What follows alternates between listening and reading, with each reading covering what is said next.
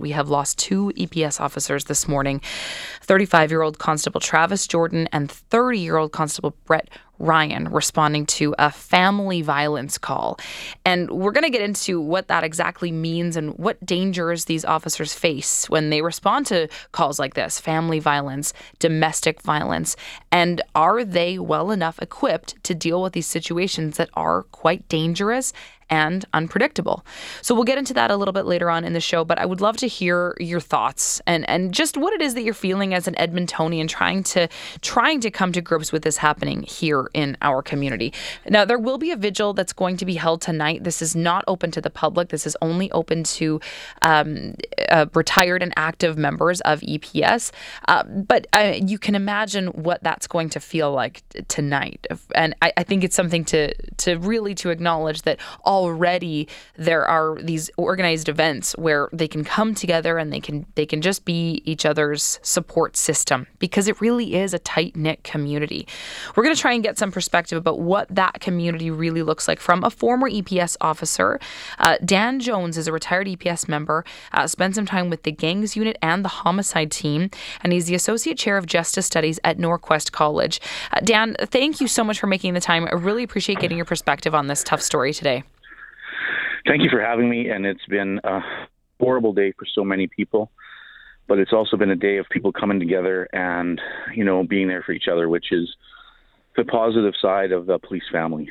And that's really what it seems to be from the outside looking in, is a family and a tight-knit community, as I just mentioned. And I don't take for granted the fact that, Dan, this is really fresh for you. And as a former EPS member, you've been retired now for a few years, and I understand that you didn't know these two officers personally.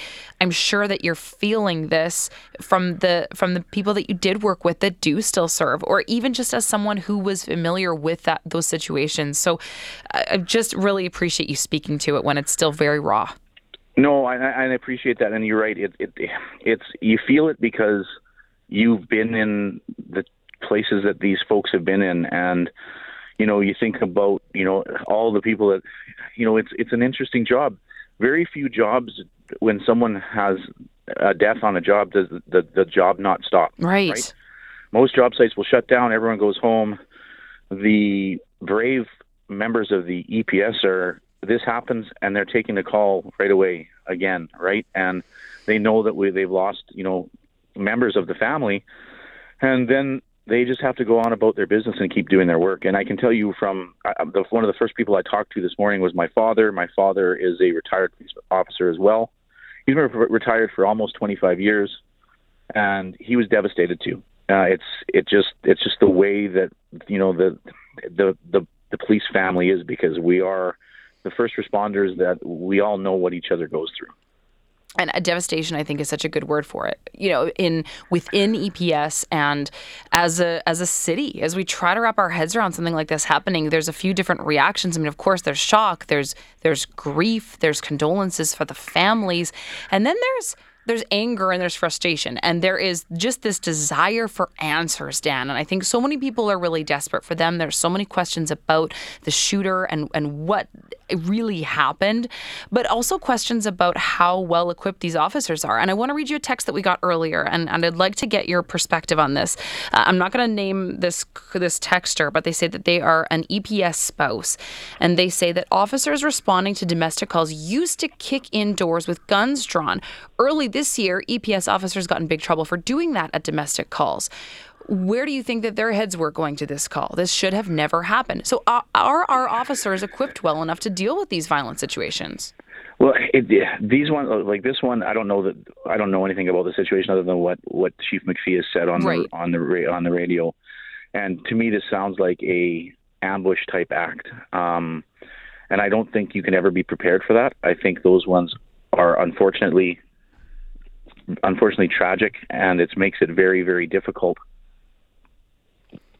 Very, very difficult to look at what happened or what didn't happen. I understand the frustration, especially from members of the UPS and especially from spouses. I think partners of police officers they're heroes, that they're unsung heroes, and sorry, I'm hitching a little bit here, but like I know that for me, having my spouse, there was days where she didn't know anything, and they support you when you get home, and this is just a tragedy for everybody. And I don't want to second guess anything. I don't want to put blame on anyone. Right. I just want to think that, we need to rally around the organization. And I think one of the things that, and I've said this a couple of times today, is, the last 2 years of policing have been tough. There's been not a lot of positive things said about the police by media and social media as a result of the tragic murder of George Floyd. But I think we as a community and as a city need to rally around this organization and show that we do support them and that we do love them and that we do support their families too. I want you to touch on that, because there are people that say, well, look, this is a result of big social justice movements that did call for reformations in the way that police are funded. The defund the police movement continues to get brought up. And I want you to speak to that, Dan, but we do have to take a little bit of a break. We as a city are coming together to try to wrap our heads around 2 EPS officers killed in the line of duty early this morning, Constable Travis Jordan and Constable Brett Ryan. And I'm speaking now to a former EPS officer. He's a retired EPS member, spent time with the gangs unit and the homicide team, Dan Jones. Dan, thanks so much for sticking around on hold. I know that today is a busy one for you, and you yourself are processing this news in a unique way. So thank you so much for sticking around. Glad to have you here. No problem at all. Dan, you were just kind of touching on it, and I'd like to get a little bit more of your thoughts about the perception of the police over the last couple of years, because the conversation has been coming up on our text line about the idea of defunding the police. And, maybe this situation is a result of changes being made to the way that police are funded. What do you say to that? Well, I say that I think that when we're looking at the concept of defund the police, and the desire for police reform and different things, I don't think these are the same conversation. I think this is an unfortunate incident that occurs when a police officers are killed, and sometimes I worry, and I have no academic evidence to say this, but the more we talk about the police being, unsafe, or we need something different, and we delegitimize that group, does it become easier then for someone to do this? And that expectation of, well, they're bad people because of the police, because that discourse has gone from defund the police to abolish the police to there's no safety with the police around. And those things are, to me, they're scary. I think we need to absolutely fund the police properly, but we also need to fund social services and social things properly as well. And all the systems have to be looked at in this case, right? I know nothing about the individual who did the shooting, but I'm going to bet money that this individual has touched systems before, whether it was in school having behaviors, whether it was by the police, whether it was in the community. And we've probably failed this individual multiple times, resulting in this tragic event. And I think we need to start really looking at all of our systems and how do we then be responsive and understanding that we as a society need to do better so that these tragedies don't occur.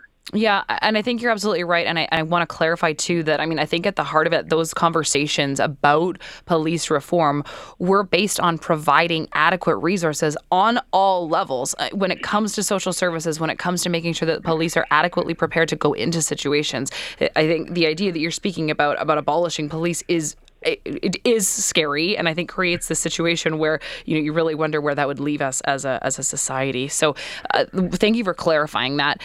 Now, I do want to touch on the fact that we have had a lot of violent situations happen in Edmonton. This is a story that I think immediately people are going to think, well, this doesn't happen here. Well, there are a lot of reports of violent situations happening in our city, even within the last 6 days. 6 reports of violence involving guns, involving stabbings. What do you think is going on when it comes to this increase in violence here in our community? I think it's hard to put any correlation or causation to any of it, because even when I was in homicide, I can't remember if it was 2010 or 2011, we had 8 homicides in 9 days. And that wasn't something that we would see in Edmonton normally either. So sometimes things just spike up and there's no real explanation, and we try to rationalize irrational behavior. And I think that's a challenge for us.